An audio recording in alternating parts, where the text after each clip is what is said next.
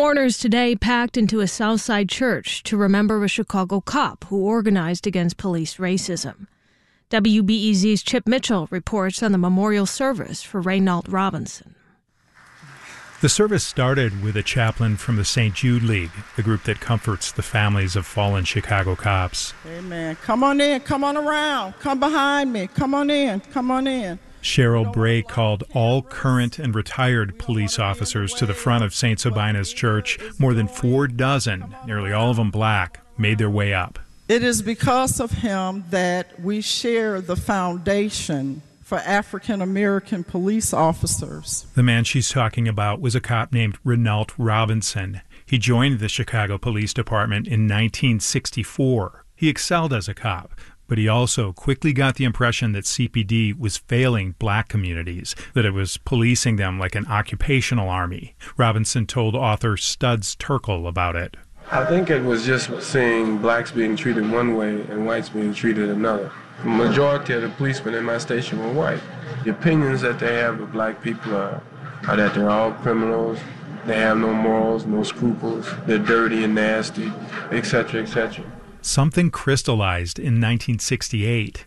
During the black uprising that followed Martin Luther King Jr.'s assassination, Mayor Richard J. Daley ordered police to shoot to kill any rioting arsonists.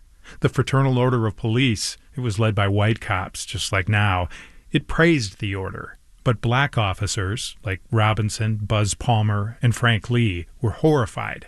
They organized their own group.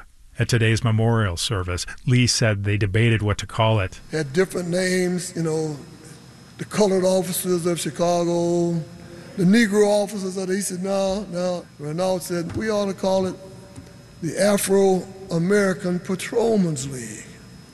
Boy, and everybody, had some people in the room, got up and left. They said, oh, no, man, you ain't... That name sounded too radical for some cops, but the Afro-American Patrolmen's League quickly gained influence. Howard Saffold is another former league leader who spoke today. He said Robinson was not thirsty for public attention. He didn't really care to be the president of the Afro-American Patrolmen's League, but he got the work done. He was the taskmaster. He was the cat that would look funny when you didn't do it and look fine when you did. CPD handed Robinson and other league leaders suspensions and punitive assignments. Chicago Daily News columnist Mike Royko wrote about Robinson being ordered to guard an empty alley behind police headquarters. Robinson told another interviewer his organizing also met resistance from white rank-and-file officers. You go into your locker room and you see in your mailbox is human feces and cigarette ashes and trash. You go in the bathroom and there's a picture of you on the wall, dressed as a native with a bone in your nose. You know how they feel.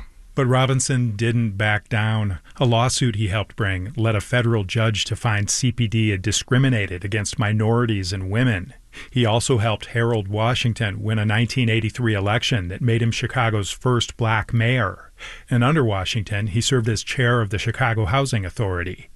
Renault Robinson died July 8th at age 80. Chip Mitchell, WBEZ News.